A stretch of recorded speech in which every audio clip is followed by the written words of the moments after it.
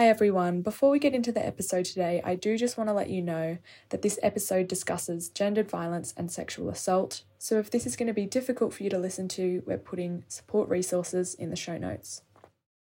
As always, we would like to acknowledge that we are recording our podcast on beautiful Gadigal land. It is where we live, it is where we work, it is where we experience our entire lives, and it is a total privilege to do so. So thank you very much for having us.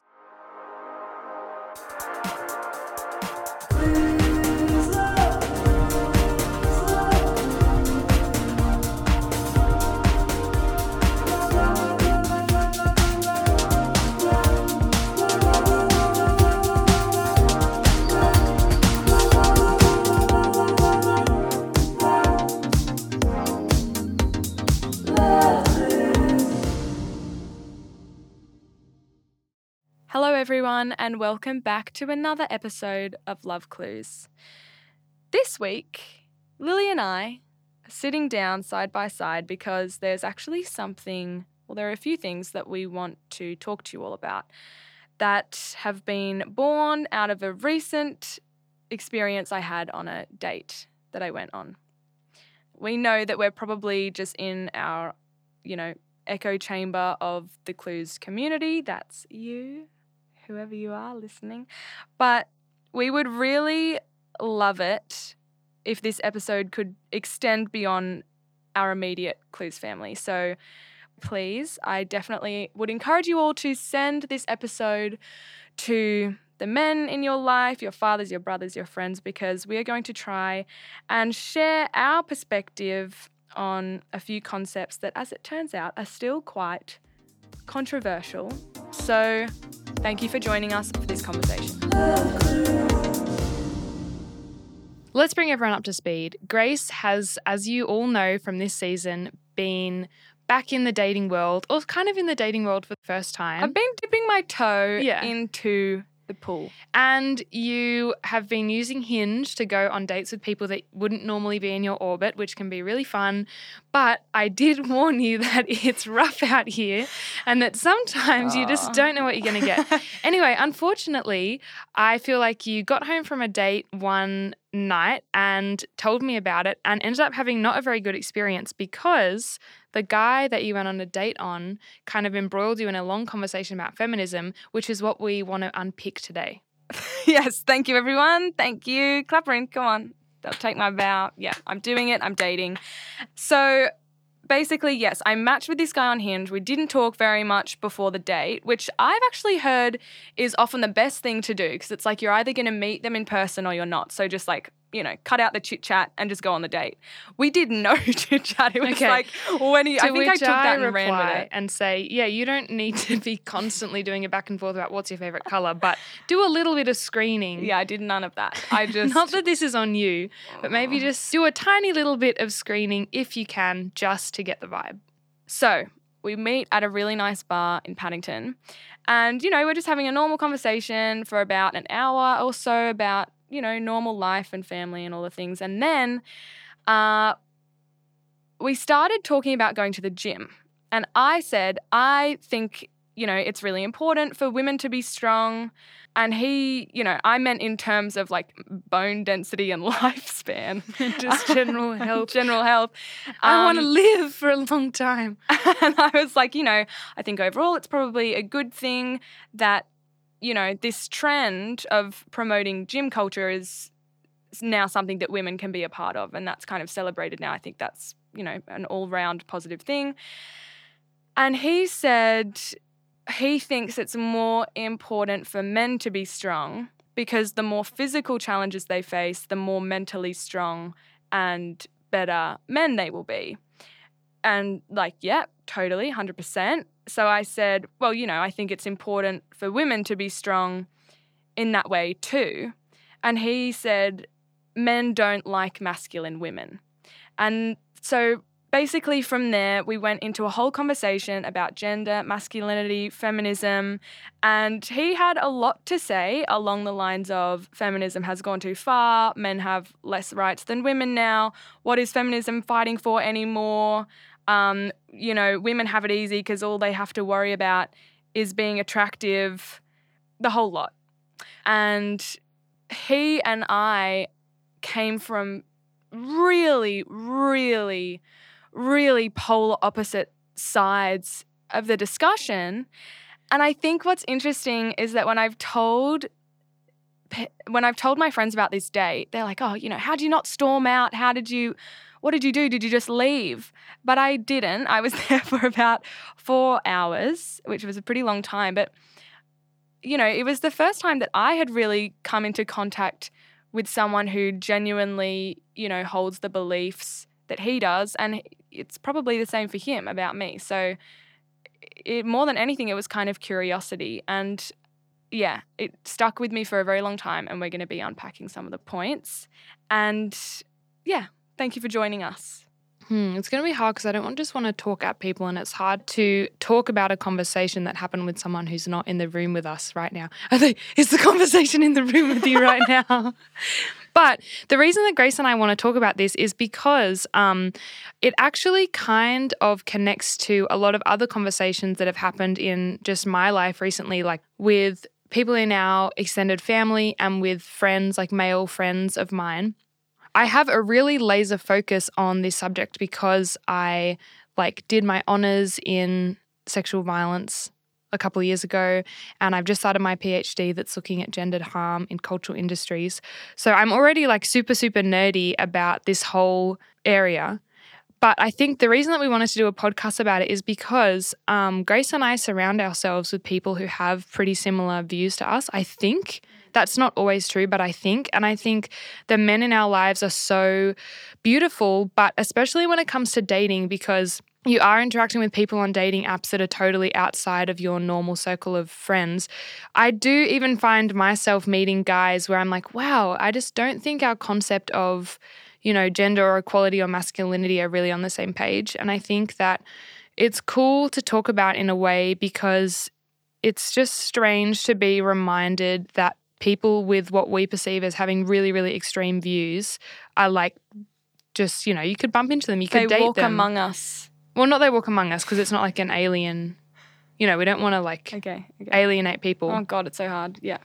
Well, it is hard. And I think as we go through a lot of the stuff that this guy said on your date, which you were really upset about, you literally said this date traumatized you and you haven't really gone on any dates since. It actually did have an impact on you, and it wasn't a nice experience because you were sat across the table from someone who you thought you were going to go, get to know and have a nice date with, who actually ended up telling you that he thinks that you're not as worthy as him as a human being because you're a woman, right? That's a tough pill to swallow. It's not nice. It's not a nice experience. It's not nice. And I think a lot of the stuff that he was saying that you relayed to me that I have also talked about with a few of my male friends are these kind of ideas or arguments that I feel like as a woman or as a person who's done a tiny, tiny little bit of research in this area can really easily talk through to understand. And I think that as we go into this conversation, all I want to say is that I am not an expert academically. But Lily is about to be Dr. Lily Richardson. If I finish this PhD, I will have done a lot of social research on gender. But you do not have to be, an academically minded person or an expert in a subject to have an opinion on it at all. And I really think that when men engage in these conversations with women, they don't understand or they don't think about the lived experience that is coming from both sides of the conversation. Because when a man is talking about his concerns about, gender, or it's usually the direction that the world is heading in, I don't really know if he's tapped into his own lived experience as a form of knowledge production in terms of if you're a man and you have an opinion on something, is that opinion coming from because you've felt genuinely oppressed in your life or because you've experienced some sort of violence or harm? Because for most women, that's probably where their opinion and worldview comes from, unfortunately. But also, is your opinion, so that's qualitative data, right? Lived experiences, which every single human being has. That is a valid form of knowledge production. Another form of knowledge production is quantitative data, which is basically cold hard statistics. And there's a lot of data in this world because the world is filled with a lot of human beings that can paint a picture of what the state of gender equality looks like, right? There's data points that we as a society draw our knowledge from. And I think it's really hard to engage in a conversation with someone who's basically saying that these big academic or social research institutions are like lying to us or just wrong. Because I do think, obviously, it's important to be skeptical of where knowledge comes from because as a society, every academic and educational institution is built on, capitalism or white supremacy, whatever. The stats don't lie. And if you're going to bring a piece of information to a conversation that's just factually wrong, it's really hard to go from there. Mm-hmm. Yeah, I think that going back to what you said about how I felt after that date, I think for men listening to this, we've had conversations with men in our lives and, this guy on this date was talking about these concepts like they're kind of just interesting philosophical discussions. And this guy was saying things like, it's so, I think it's so cool that you have an opinion. And it's like, I don't have some cute little opinion. You're sitting here. This is what I want people to understand. This is what it feels like to be a woman who is hearing someone look her in the eye and tell her these things. It feels like someone is sitting you down and saying, and trying to tell you what to do with your life. It felt like he was saying, I've never met you before, but this is your place in the world. The only value you have comes from your body and your physical experience and your physical appearance. And you should just have no hopes or dreams. And on top of that, let's not forget, you and I are in the perfect position to talk about what it's like to be women because we come from a place where we are at the absolute top of the pile in terms of social capital and privilege, right? So every challenge that we have faced that has been because of our gender is nothing. It just pales in comparison to women of colour or women from low socioeconomic backgrounds or women with disability. Any challenge we have faced in our life is just compounded tenfold for people who have those intersectional identities. So let's unpack some of the main things that came up in this conversation. I went home and I wrote dot points, basically verbatim of what he had said because I was wanting to remember it for later because I knew I would need to reflect on it and process it. So here are a few of the salient themes that came out of this conversation. And I just wanted to say one thing. All the points that this guy brought up on this date with Grace that he thought was a kind of interesting conversation about the state of the world are points that I've heard in every piece of research and every conversation that I've done about men's attitudes towards gender. It seems like there's almost like a playbook that is read from. Or something, yeah. So it's so interesting to me that none of these ideas were new to me. I really genuinely had heard everything that he was saying. I'd heard it before in one way or another, just online or from people that I know. So I think it's good to go through because it really is a little charcuterie board of ideas that resonates with a lot of guys. Yeah. So with the whole gym, getting women wanting to be strong conversation, that's kind of where it started. And the first point he really made was the kind of biological point. So he was saying it's more important for men to be strong. Men and women are biologically different. Men, in the hunter-gatherer times, men had to be strong to be hunters. And women naturally are more emotionally intelligent and nurturing because they had to be, the gatherers and caring for the children. So he was basically saying, why do we as women want to stop playing to our genetic strengths? And he basically used this point to say, how do you explain that societies all over the world formed separately before they could communicate to each other and they all just happened to land in a patriarchal structure? And then he said, because it works. That was his punchline. So any thoughts? Maybe we should work backwards. We have time. Yeah, it's fine. Oh my God, we have a breakdown. Grace, you need to relax. This topic stresses me out so much.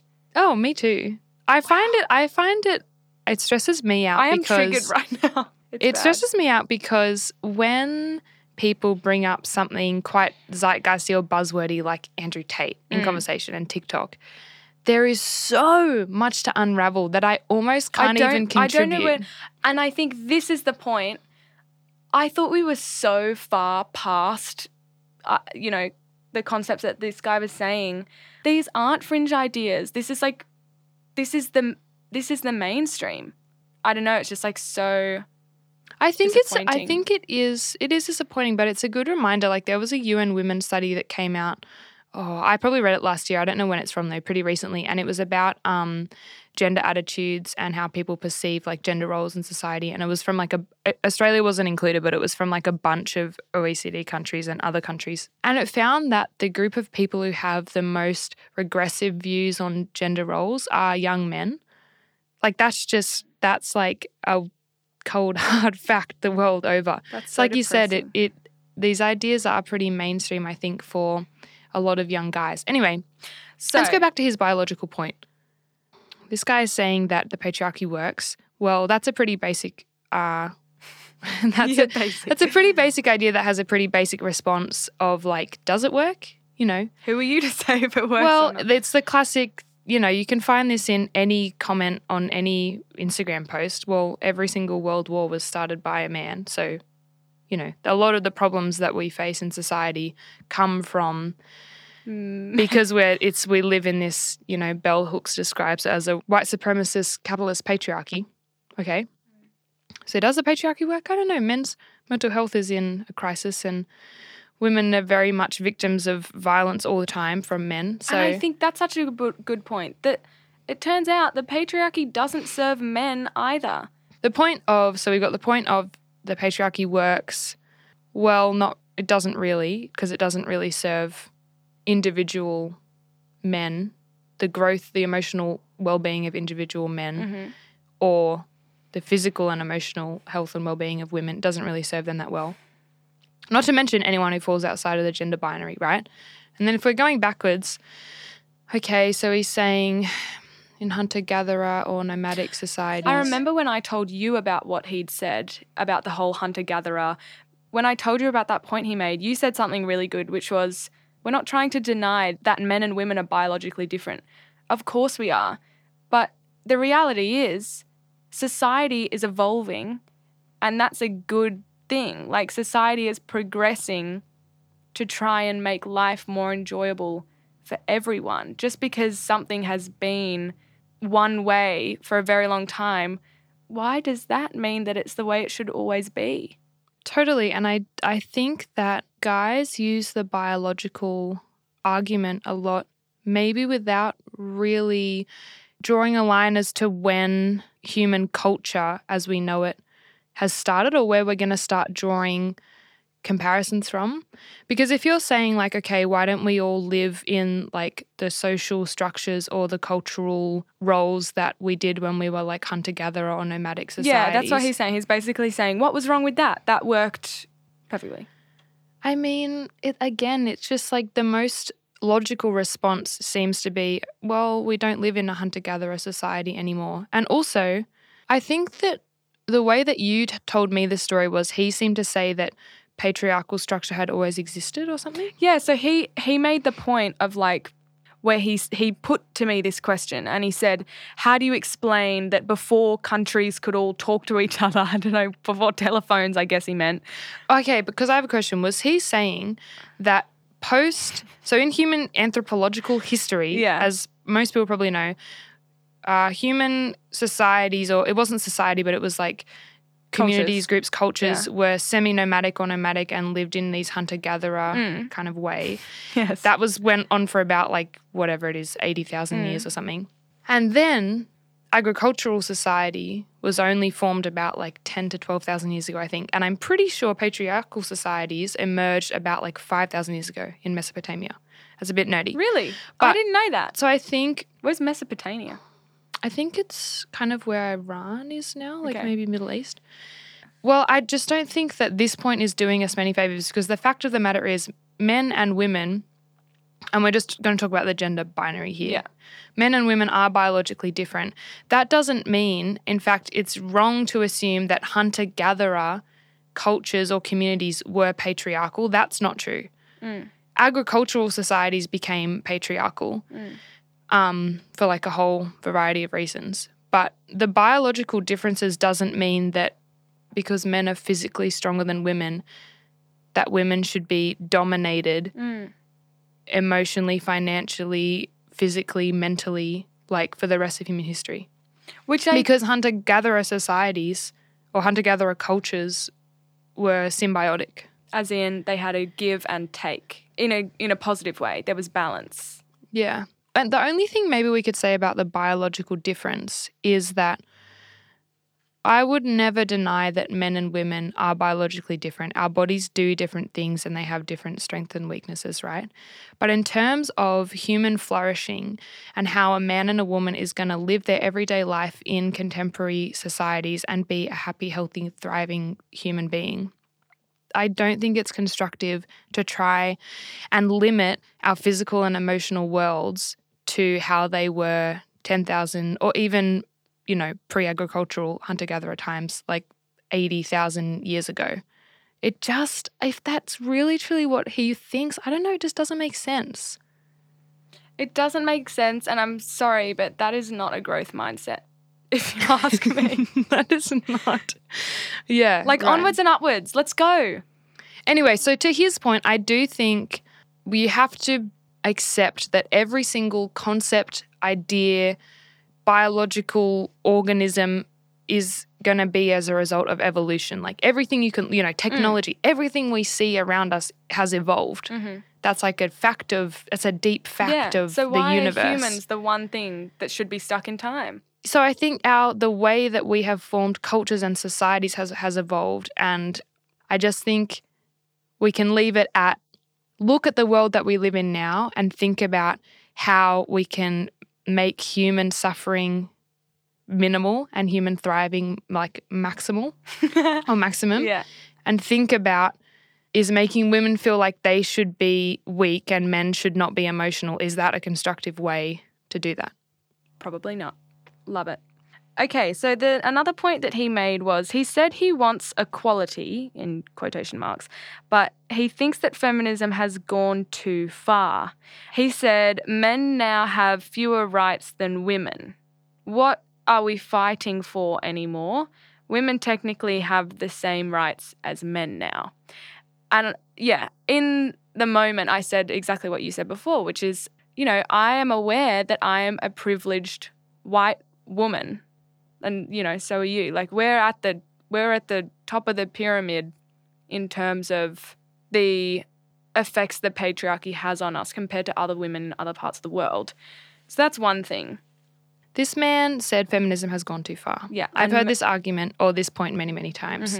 And I think that maybe humans have a short-term memory when it comes to our own history, because let's not forget that feminism as a social movement emerged as a response to a violent and oppressive regime that affected women for generations, in terms of like everything you can possibly think of, like intimate partner violence and family violence and women's health care, What's it called? Intermarital rape? Is that what it was called? Well, that wasn't even a concept that wasn't even legally enshrined until like the 1970s, I think, or maybe the 50s. That's anyway, just insane. Yeah. So feminism emerged as a way to combat the oppression, as a way to as like an avenue for women to be able to be human beings on the same level as men, right? So when we say feminism has gone too far, well, this is when I like to bring like the cold hard stats into it, because it's the classic thing of like 1 woman a week in Australia dies because of domestic violence. That's in Australia. And it's so horrible. And, you put a million trigger warnings on this episode because it's going to make you think about how every single woman that like the stats say it's 90%, but it's probably more, has experience like sexual harm or gendered harm. That's not even assault or violence. Like those stats are massive, and so they are for men as well. You know what I mean? So when you say feminism has gone too far, it's like, okay, well, look across the world to the States where the rights to abortion have just been stripped away once again.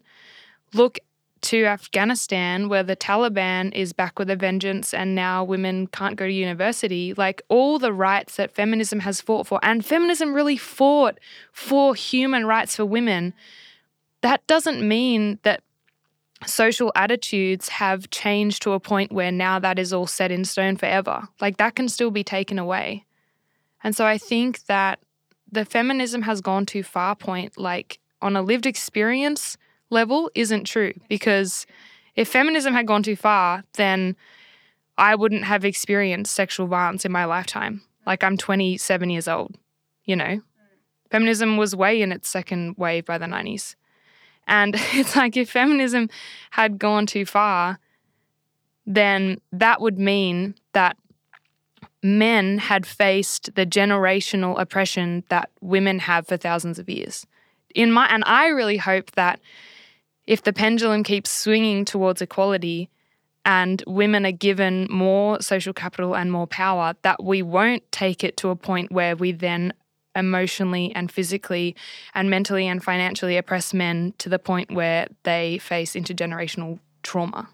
Like that's when it would have gone too far. Yeah. Like let's not do that.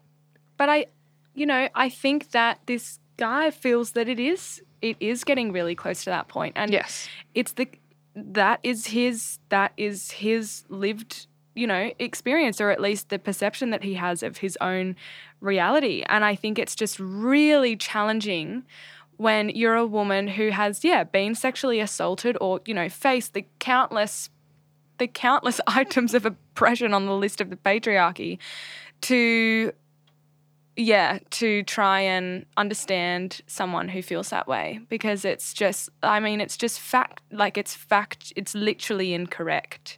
Like it's just incorrect. And I think that we are in a really interesting time, and like we've talked about this a lot together, where it's like, wow, we understand it probably is a pretty, challenging time for men, particularly young men, where their social identity and their path in life has been so clear for a very long time because of traditional gender roles, right?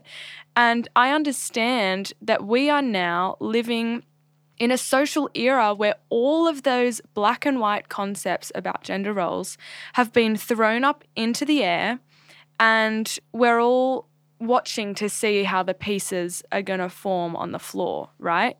But I think that instead of looking at that as some terrible crime against humanity, men particularly need to realize this is an amazing opportunity. The way that we're all going to be able to live empowered, liberated, free lives as whoever we want to be is to just let go of the traditional gender roles. I listened to an amazing podcast the other day. I'll try and put the links. I'll try and put the links in the show notes. And it was like an anthropologist talking about how human societies, as we know it, have always negotiated what gender means in their cultures or societies. What a gender role is going to be. Is there more than one gender? What's happening in society? And I think that maybe men feel like these ideas are so new. It probably goes into like social media and how ideas are disseminated now. But culture negotiating with gender is not a new concept, right? It's just that I think maybe the change and like in a post-Me Too world and everything has been so exponential recently that it feels like the acceleration is a bit of a shock or something. And I totally get to. I'm like, oh my God, it would be. I get it. It would be really strange. And with uncertainty comes fear. And if people are feeling uncertain about their place in the world. I think if this is a podcast for men, I don't think that they want to be told that they're scared, because that goes against traditional ideas of how a man should feel. Oh, that is so true. Men have to be brave, and men shouldn't be scared of anything. So, of course, you're probably not going internally and thinking, oh, why do I feel so threatened by this quote-unquote new direction of gender equality? You're probably not thinking, oh, it's because I'm actually scared. Yeah. And I think that that's okay. You can just be unsure about what's going on. But I think like understanding social history and where feminism has come from is really helpful to contextualize, like, oh my God, the laundry list of just like diabolical violence and oppression that women have faced so in such recent human history is just so stunning to me. And the fact that, I don't know, I just think that men don't engage with that very much. I don't think they sit with it and try and feel it. All right, another point he made was, he made the classic point of, he said men work for everything they earn. Men are working 18-hour days and work harder than women. And I said, well, what woman in your life doesn't want to work as hard as a man? And he said, all of them. They don't want to. So I just wanted to slot this point in here to tell you that is not true. You cannot generalize all women in that way. I really hope I don't have to explain to you why that is a baseless idea, which is just straight up incorrect. I'm going to just pray you do a bit of research on that. I don't think that's kind of, even that attitude is reductionist, and it's so hard for us to crack open our minds, because a point like that touches on such a deep idea about, if we're talking about feminism, like, are you a radical or a liberal feminist, for example? Like, do you believe that women that women's equality should be kind of injected into the same social structure that exists right now? Or do you feel like we should dismantle existing structures and rebuild new ones, right? And so if this guy's feeling like men or women don't want to work as hard as men, it's like, okay, he's actually engaging with this like idea about capitalism and how it rules all of our lives, and this like, you know, hustle mentality that we live in, especially in the Western world, where we feel like we have to work so hard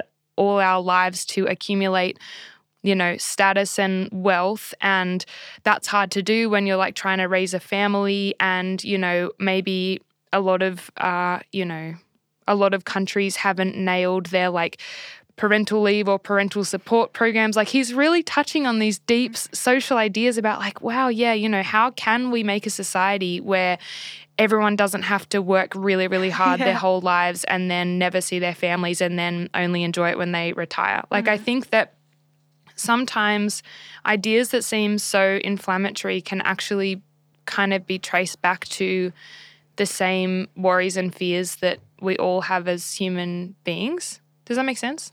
Also, when he's saying that men work for everything they earn, I mean, the gender pay gap is a well-documented phenomenon where that women... he does not believe in. Of course not. But that's okay. That's a pretty...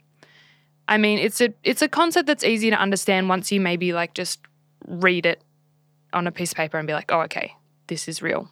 I think it globally it sits at like 13% at the moment or something. Anyway, the pay gap is talking about society as a whole. Think about all the little structures that make it so that women as a whole have less financial capacity and earn less than men. So there's a classic example of like women are less likely to be CEOs or whatever. But being high-powered and high-paying roles. So that's like a big contributor, because then if more men are in higher-paying roles, that means men earn more as a whole. But then women are also more likely to be in underpaid roles, like in female-dominated industries like teaching and nursing and childcare. Classic kind of care roles. Yeah, and then of course women's careers are more likely to be disrupted by if they get pregnant, if they have kids, if they have to take time off to like, you know, raise young children or whatever. So there's like a few different factors that make it so that men across their lives have more of an uninterrupted capacity to earn more money, and women's are more interrupted and they face barriers to earning, right? So that's like as a whole, that's what the gender pay gap basically is, right? And I think a key piece that this particular man was missing was, I explained all of this to him and I said, well, women have been oppressed, men have been privileged. That essentially is the pay gap. So privileged men are more likely to go into higher paying roles, oppressed women have less of a chance, you know? And he was saying, well, no, that's not true because men work for everything they earn. So that's where that kind of argument came in. And I think what he didn't understand was how the centuries worth of oppression that women have faced still exists in the modern workplace. Because I think what he was saying is, but, women can drive now and women can vote. What's the problem? And I don't think he understands how it feels to, be at work and a man will talk over the top of you. It's like all these tiny micro experiences that men don't have. I think maybe what the connection is that there's a difference between like social policy and say like ideas that are legislated, like legal, like law and rights that are really written into law, right? A difference between that and like social attitudes. So you can say, okay, yes, now women are allowed to work and that means that they can become a pilot, right? Mm-hmm. But there's been so many studies of like if you say to someone, picture a pilot, they'll picture a man. Yeah. Like it's about unconscious bias. It's about social attitudes. Picture a surgeon. You picture a man. Yeah, exactly. Yeah. So there's, every single day you operate in a world that is full of these biases towards all sorts of things, ability and race and gender and class. Of course. And gender is only one of those things, but this world has been founded on a backdrop of women being oppressed and not being taken seriously and seen as weak, and not having a lot to offer. So like women, do you think that, if you put in the legislation that women can drive, overnight everyone's going to think, oh, okay, I'm going to see you as more than just a pair of childbearing hips now? No. Honestly, because even sometimes I wish men would think about how it would feel to be a little girl, to grow up into being a young woman in 2023 and to look at even the past 200 years of colonized Australia and be like, wow, we've had one female prime minister. Like in our society, 51% of people are women and, whatever it is, 49% men, and there's non-binary people, whatever. Mm-hmm. Okay, so a pretty equal society in terms of men and women. And one woman has been the Australian prime minister. Like, isn't that crazy? Mm-hmm. Isn't that just, it makes no sense. So another point he made was women are needed in the household, divorce rates are up, child rates are going down, girls are the ones initiating breakups, all these kind of ideas where he was basically painting a really bleak future. And he was, he was passionate about it. He was like, oh my God, all this stuff is happening that paint a bleak future. And I put my hand on his shoulder and I said, what are you afraid of? And he was, kind of taken aback. And I was like, whatever his name was, sir, what are you afraid? I was like, are you scared that the world is going to go extinct? Like, what's the problem with all of that stuff? Yes, which I think is a really important question we should divorce, all ask obviously. Ourselves about where our opinions come from. Like, what is motivating my opinion of the world? Yes. I'm like, I understand what you're saying, but why? Why do you care that girls are the ones initiating breakups? Oh my gosh, that's even true. That's so interesting, Grace, because to flip it on us, in the car on the way over here when I was driving to record this podcast, I thought, gosh, why do I even care so much about feminism or about gender equality and all that kind of stuff? And I was like, oh my God, it's because I just... if I could click my fingers and make it so that no woman or little girl or just, woman living in the world ever has to feel, that sense of like powerlessness that comes from like gendered harm or sexual violence or sexual assault, oh my God, I would do it overnight, right? And if I could click my fingers and make it so that every single man knew the like joy and depth of being connected to their emotions and be able to communicate it to their friends and people that they love, oh my God, I would do that. Like I would give anything. I would literally give anything to be able to wrap the world in that blanket overnight. And so when I think about a guy who has all of these opinions, that same question comes up. It's like, what, if you could click your fingers and make the change that you want in the world, like what would it be? And what would be the result of that? Yeah, change? And what would be the reason? Well, I think for him, so I said, what are you afraid of? He said he's afraid people will end up alone without a family to support them, which is the most important thing. And this was kind of tied to this whole idea he had about women's dating pool is small because they only date quote unquote above. Men's dating pool is huge. Men will date any woman as long as they're attractive, whereas men also need to be, successful and funny and and popular and attractive and, you know, all these other things. So, like, women have it so easy and they're kicking up a fuss and they're all, you know, breaking up with their boyfriends and no one's going to have kids anymore, and then they'll die old and alone without anyone to support them. Let's just take it.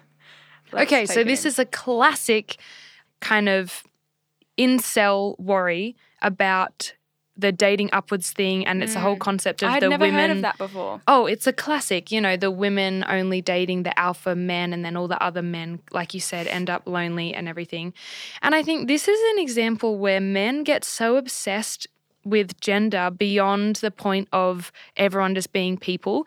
And I'm not the kind of person to say, everyone's a human being, I don't even see race, I don't even see gender, because that's not true, because with everyone's identity comes a whole history and a whole story, right, of generations of how that's unfolded. Yeah. But sometimes I'm like, well, you know, would you want to date someone that you don't like or that doesn't share your values or that you're not attracted to or that, or even they don't have to be horribly abusive. It's like, what if you just don't? What if they're not right for you? As people, do we not just want to date and marry and fall in love and be in relationships with people that we like and love?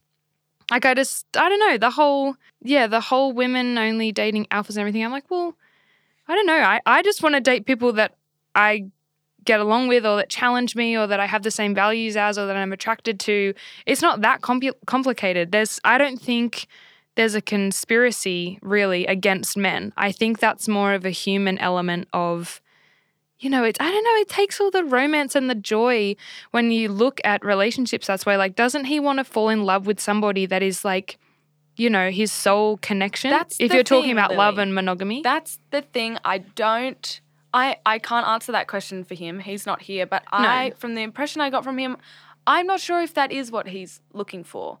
And that's also fine. People marry people for all sorts of reasons. Money, love, lust, drama, whatever else. That's fine. Do your thing. But he's trying to impose his values on everyone.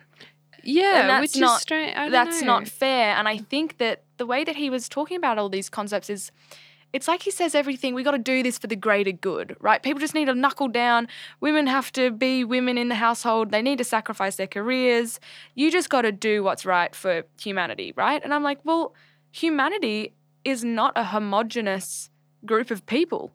Everyone has different joys and stories and experiences that make them who they are, and things they want and things they hate and things they like. How could you possibly prescribe a life path to the same life path to every single person? And why would you want to do that? Yeah, who is that going to serve? Also, just picking up on what you said about the classic example of, you know, women should take care of the household and men should go out and work and everything. When I look at that and I look at a man and a woman's life trying to forge a family in that traditional sense, which kind of emerged from when people started to work in offices and, you know, the woman stayed home and the man went to work. So that kind of made it was supposed to like... Yeah. That is a terrible system, whereby one person, traditionally the woman, does all the housework and raises the children, and the other person, a man, goes out away from the family and works all day. That's terrible. So as a man, don't you want to see your family and be involved in your kids' childhoods? I don't know. It's sort of like the whole point of feminism is actually going to benefit men in that way, specifically when we're talking about the home, because the concept of equality is exactly how it sounds. Like, it's supposed to be an equal partnership if we're talking about, you know, a monogamous, loving relationship of marriage or whatever. So I'm like, this is a great plan for men, because everyone. What if men and women got to work, and also, you know, parental leave and support was awesome. So that meant that both could also support their families and, you know, that sounds great to me. That honestly sounds awesome. So another thing he said was, this ties into the whole incel thing. I think that's what it means anyway. You know, he was like 1 in 3 men, or that might not have been in the statistic. It was something like 1 in 3 or 1 in 5 or 1 in 2, somewhere in that ballpark. 1 in 3 men in the US haven't had sex for the past 2 years. They're all sitting in their basements because all of a sudden women aren't giving them a chance. He said, when I asked what he was afraid of, he was like, I'm not afraid for myself. I'm afraid, like, I'm worried about all these other men out there who women aren't giving a chance to and women aren't sleeping with. Can't believe we even have to explain this. Yeah. But it's like this guy was literally saying the that. counter to the incel thing is just goes back to, why don't we think about women as human beings? Why do I owe sex to anybody? You don't. I don't. Nobody does. It's unfair. Yeah. Sex is supposed to be a joyous, transcendent human experience, or it can be whatever it is to you, but you don't have to have it with anybody. That's the whole point. It's literally the whole point. Oh, it's so basic. I hate even talking about this. It actually drives me insane. Like, what do you mean? Like, what is he... I think the reason why this conversation has been... I've honestly found it really hard to do this podcast record. Normally I feel, really... I'm sweating bullets. I'm so stressed out Seriously. Normally I feel pretty... Oh my God.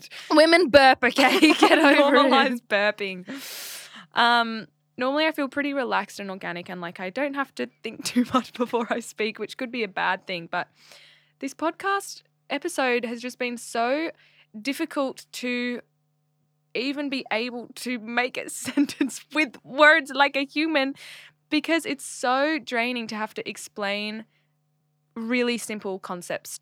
And I remember when this conversation started with the guy that I was on the date with, I said to him like, wow, sir, I'm just calling him sir for the purposes of this. Wow, sir, I just feel like this conversation is so basic. Like I just said, I can't believe we're talking about this, because I said, what about the pay gap? What about the patriarchy? And he's going, what pay gap? What patriarchy? And I'm like you said before, this isn't made up concepts that this isn't just pointless words I'm throwing into a conversation to rile people up. This is terms we have to reflect the statistical reality of women's experiences in the world. And I'm like, this is so basic. I can't believe I have to explain this, but... Well, this is how I feel. I find it hard to talk about, number one, because I'm a fledgling academic and I'm at the very, very, very, very start of my research journey, and everything I talk about in this sphere, there are people way smarter and more experienced than me who have done so much social research that understand these concepts, right? And I don't ever want to say anything that can be misconstrued, because when men say something like, well, women have equal rights now, that seems like a simple statement that might be factually true, but underneath it lies just like layers and layers and layers and layers. Just layers, right? Of what? And of everything. Of lies. Well, no, layers and layers of, okay, if we're talking about, basically, it's hard to talk about parental leave without talking about the way the work system is set up. It's hard to talk about the way the work system is set up without patriarchy. It's hard to talk about patriarchy without talking about capitalism. It's like, I feel like you pull one little thread and everything unravels because it's all connected. What really interested me about the conversation you had with this guy was a point that you said he brought up about feminism being an agenda orchestrated by the banks or something like that. Yeah, he said, he started it by saying, I'm going to sound like a conspiracy theorist if I say this. Like 3 hours deep into this conversation, I'm clutching my wine like my life depends on it, just in my lap. We're sitting at the bar also, so I'm very interested to know what the bartenders would have thought. He said, I'm going to sound like a conspiracy theorist if I say this. And I said, try me. And he said, feminism is an agenda created by the banks so that they could tax both sides of the household. That statement to me is interesting because on the one hand, it's not true, because feminism is a social movement, like we've talked about, the origins of which can be traced back to, first wave of feminism that happened for a reason. So feminism is a thing, right? But I think that people maybe who question the structure of the world, like he's talking about taxing both sides of the household, something to do with banks, right? It seems a bit conspiratorial. But I am like, well, there is truth in questioning like the value of us all being indoctrinated into a capitalist society. That seems very tinfoil hat, but it's true. Like it's the classic meme of we live in a society. We do, and that society in Australia or in the Western world is a capitalist one. And like that's a pretty interesting concept to me to think about, right? I just don't know why it has to be conflated with demonizing women or with vilifying feminism. You might have an issue with the structure of the world, and feminism is a tool that helps explore that. Feminism is not upholding certain structures, that it's actually trying to dismantle those structures. Feminism is trying to dismantle structures. I think what he is trying to say is that feminism is just a Trojan horse, and inside is the Monopoly man. Yeah, totally. Do you know what I mean? I get that, and I'm like, that's not what it is, though. That's to me, I'm like, that's just for however. I'm not sure if this person has put that much effort into understanding what feminism is, but I'm just like, that's maybe just a misunderstanding of the concept, which is okay. And I think that you're allowed to get stuff wrong. You are. You're totally allowed. We encourage you to realize that. And I think that people in these spaces who have to live with a marginalized identity every single day get quite exhausted about having to explain what we think a basic concept like this over and over and over to people, right? Not only basic concepts, but basic truths. Yeah, exactly. That's a really good point. Like these are pretty this isn't inarguable realities, this is right? Just the facts. And I think, I don't know, I just try and be a person, like I said, because we do come from so much luck and privilege. I try and be a person who has enough bandwidth to explain it to people. And it is really hard because, like you said, these aren't abstract concepts. These relate to our lives. They do. So basically, let's just recap. Feminism is in fact a social movement. It's not an agenda created by the Monopoly man. That's all we have to say about that. And let's not forget the early suffragettes, for all their failings of excluding black women. There's a whole history about that. But, women were fighting for the right to vote. Like to vote, to participate in democracy. That's how deeply entrenched these ideas around gender roles are, to the point where this was not 2,000 years ago. This is like in very recent generational memory. Like women as human beings were not allowed to participate in society in that way. And I don't know, I just think that people get disconnected from how recent that reality was. Yeah. So another thing this man said to me, which was really quite wild, he was on a date with me, right? We were on a date. Well, I think it had stopped being a date a while ago in my mind. Another thing this man said to me was, girls' prime attractiveness is between the ages of 20 and 24. He asked me, how many single 34-year-olds do you know?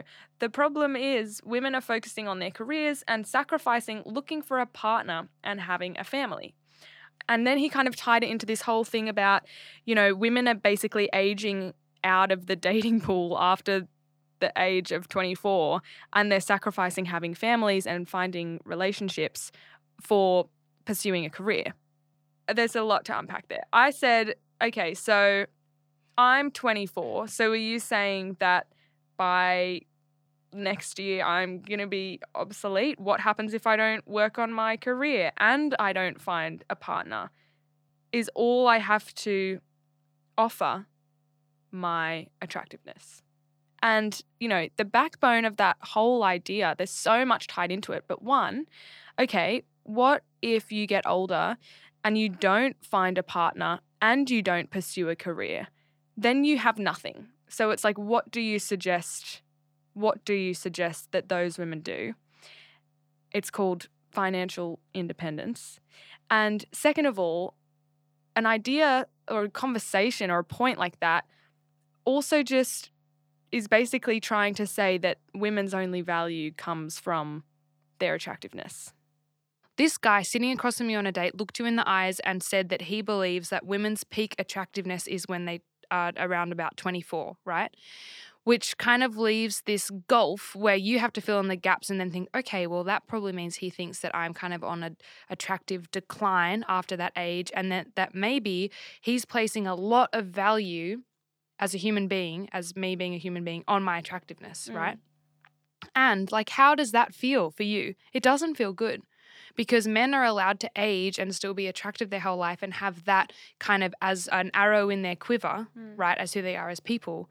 Whereas him saying that to you is just a reflection of truly what it feels like to be a woman. Like, I'm 27 and I am genuinely stressed about the wrinkles that I'm getting and how my body doesn't look the way that it did when it was 17.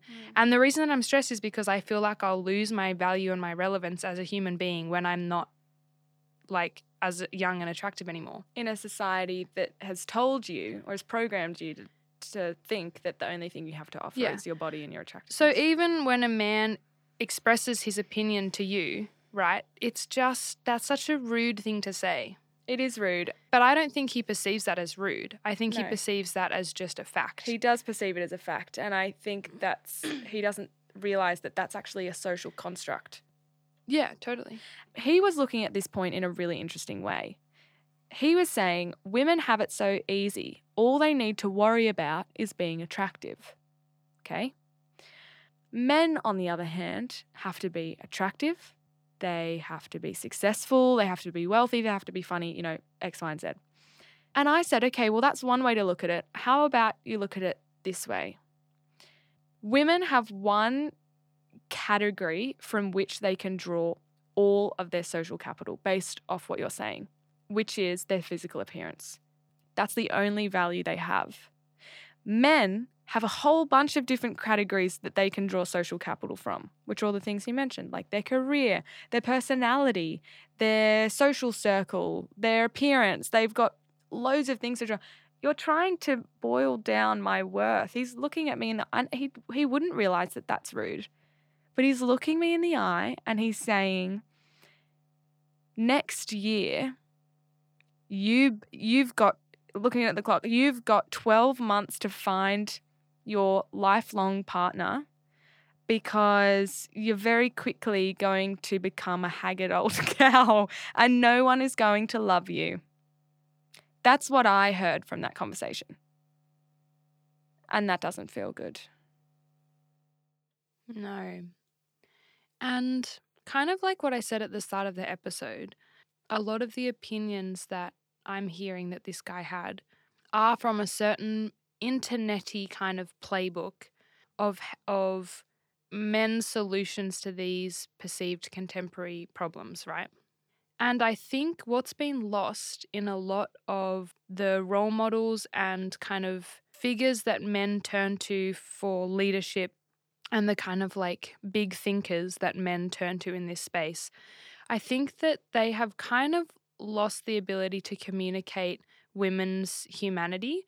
And I think a lot of the times when I speak to guys who I even think are pretty switched on about gender, like what we're talking about today, I don't think I really truly believe they don't bring empathy to the table in a way that sees women as having the same depth and emotional world that men have, which is really weird, but I just don't think that society is set up to portray women in that way. Which is so bizarre because by the same token, we're the ones who are raised to be nurturing, in touch with our feelings and honestly, and caring, because all of that serves men, right? But I was going to say, sometimes I even find myself playing into the idea that men don't know how to express their emotions as much or aren't as in touch with their inner worlds, and so I kind of like write them off as not being emotionally intelligent. When of course they can be, but I'm saying that like even I have gender biases that really genuinely do play into my life. But I think the interesting thing is, yes, of course they can be emotionally switched on, but I think the patriarchy and our society, and not I think, this is just a fact, that's not encouraged. Those skills aren't valued in men. And it's like you were saying before, if you could gift every man, the feeling of being able to be vulnerable with their friends, or however you phrased it. Vulnerability and emotional depth is a beautiful experience that men are left out of. They get the short side of the story as well. Think about Grace when we went down the coast recently, and a few of our parents, like old college friends, were there who are kind of like our aunties and uncles. We grew up with them. Or we grew up with them in our lives, and we were having like a conversation as adults with two of the dads, like two of the older guys, they're probably in their 50s, like some of Dad's friends who we absolutely love. They're like family. And we were kind of like talking about some really tough times that their families had gone through. And we were just like having this chat. And then you and I said to them, like, oh man, we get worried about men from your generation. Like, we were kind of laughing because we were like, oh my God, like, what do you do with all of these feelings and everything that you're going through when you haven't been taught to have an outlet? Because they were laughing about how they, bring the conversation back to footy and they just like Bottle it down. Or, they've only kind of started to think about how they like keep their cup filled and, how they can kind of start examining their inner world. And I was like, wow, you're only just starting to think about these things and you're deeply, deeply, into middle age. It breaks my heart because I'm like, oh my God, how do you not just want to explode? How? And the crazy thing is, lots of men do explode through violence or self-destructive behaviors. That is so part of the reason that men are the most violent people in society. And something that is so crazy is that men perpetrate violence towards other men, and men perpetrate violence towards children, and men perpetrate violence towards women. Like, men hurt everybody, and the people who are most likely to be in like physically violent situations are men because of other men. So it's like this entrapment of violence and destruction that the patriarchy, which is this, system of male domination, that's what keeps perpetuating. The thing that I found most interesting recently is that the patriarchy has become this buzzword that a lot of people engage with, right? But I don't think we're ever really taught about where it actually comes from. Just like every phenomenon in society, it has emerged throughout history in a particular way, right?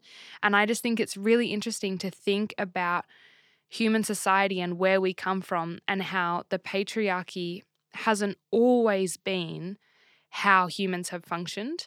As in terms of in a good way, I'm like, there have been alternative ways that societies and communities have been structured, right?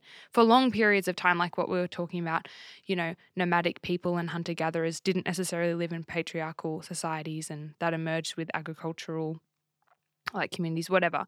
So I just think it's really interesting that, we get so bogged down in like, well, this is just the way things have always been. Like the guy said, maybe it's this way for a reason because we have to play to our gendered strengths.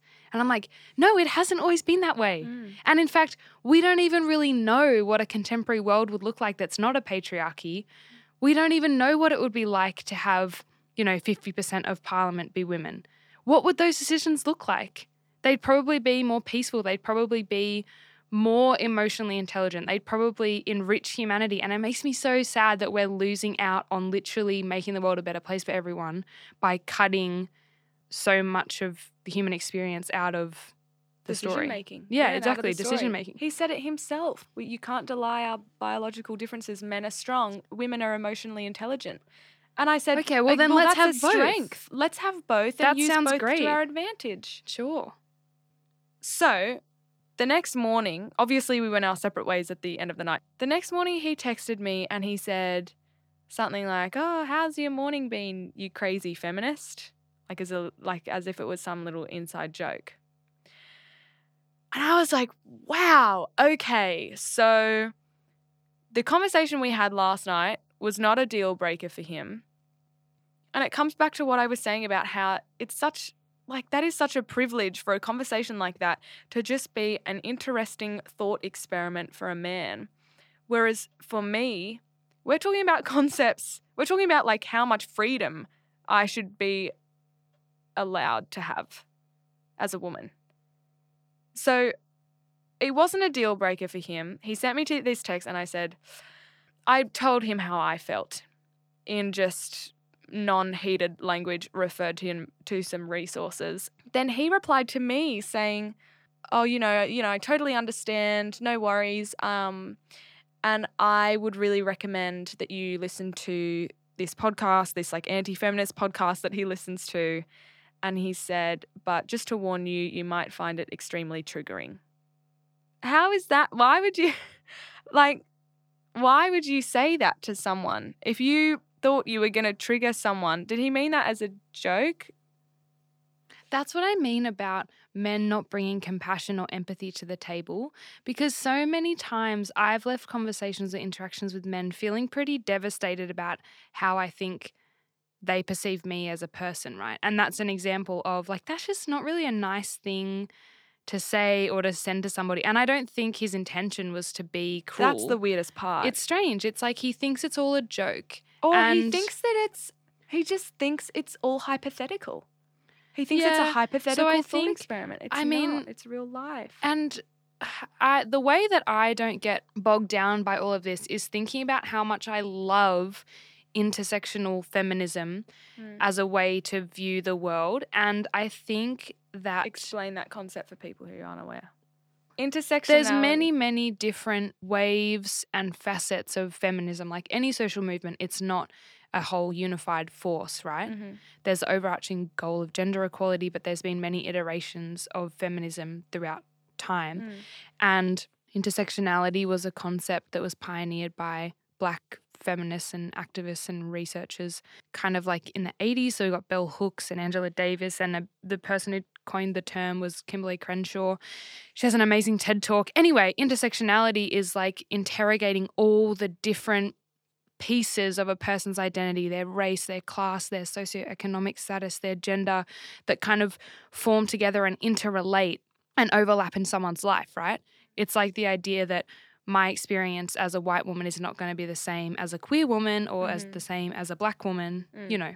It makes me so happy because I'm like, wow, if we enacted so many of these ideas, the world would be a better place for men and for women and for people, you know, wherever you fall upon the gender spectrum.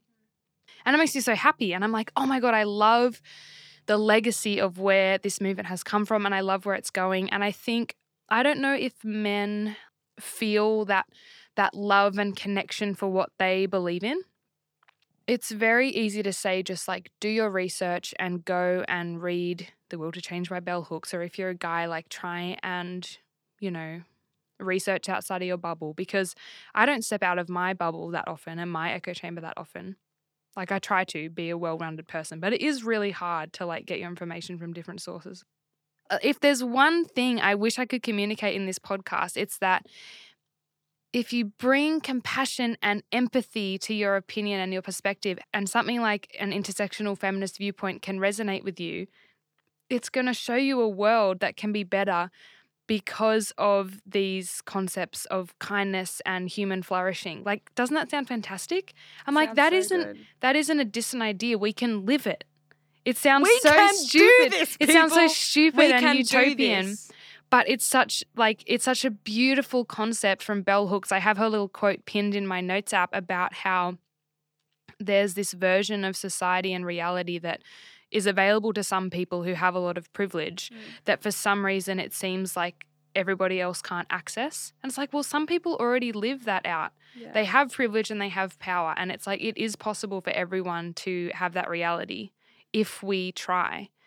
And yeah, I just feel I don't want our listeners who are already clued in to feel like we're pandering to men. But I do want to pander to men because I'm like, guys, get on board. Like, I don't want to shut you away into the broom closet. We can't do this alone, you know, and this is going to benefit you as well. Hello, I'm talking to you. This is going to benefit you as well. And I just think like one of the biggest problems, yes, that future is available to us, but one of the biggest problems I think is that men feel like they're going to have to give up so much in order to give women an equal footing in society. And like that may be true. I'm sorry, but if we want 50% of women in parliament, that means that 50% of men who are currently in parliament will be without a job. But the question is, what benefit is having those 50% of women in parliament going to bring? That's something that we struggled with. I think that I've struggled with the concept of collateral damage, and do these social movements like Me Too or like, you know, the modern iterations of feminism, there's always going to be collateral damage that might be real human people. So that is real. I think it's also okay in conversations like this to even though I have a strong opinion on a lot of things, there are some things that I haven't explored to the full extent of my own brain yet. Like to sit with that feeling and be like, wow, yeah, what does it mean for, is cancel culture the best form of accountability that's going to erase And gendered serve violence everyone. from society? Like there's a lot of questions that still need to be answered. Something that also comes up a lot is reflecting on how painful the journey of gender equality has been. And I don't just mean for women, but for all people, you know, for non-binary people and trans people.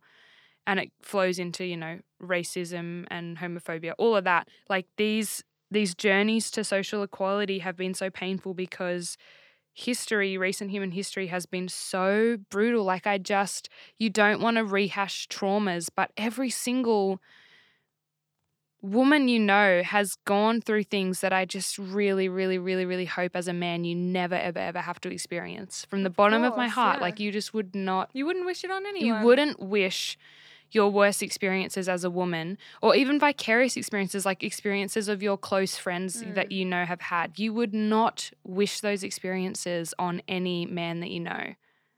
Yeah, when I talk to men about this, they seem disconnected from that reality, maybe because they haven't swum in waters their whole life where it's like, I hope not, they haven't swum in waters where all their peers, like I'm talking about if you're a woman and you have lots of girlfriends or your mothers or your sisters or yourself, like everyone you know has been brutalized by not some concept of some patriarchal system, but like by like individual men, like people that you know, people that like real human beings have hurt you.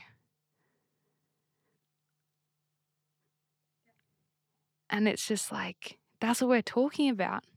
And I think in the discourse and this zeitgeist and everything politically now is so heightened and social media is so polarized. Okay, we get all that, but it's like, let's come back to the human feeling of pain and suffering that could be alleviated in a society where these structures don't squash people.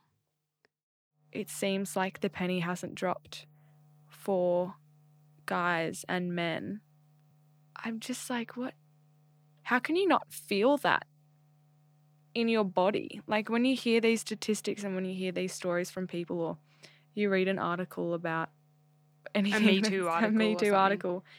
How does your stomach not drop to the floor and you just think, oh my God, that is sickening. I can't believe that this is the world that we live in. And I hope that you have that reaction. I really do.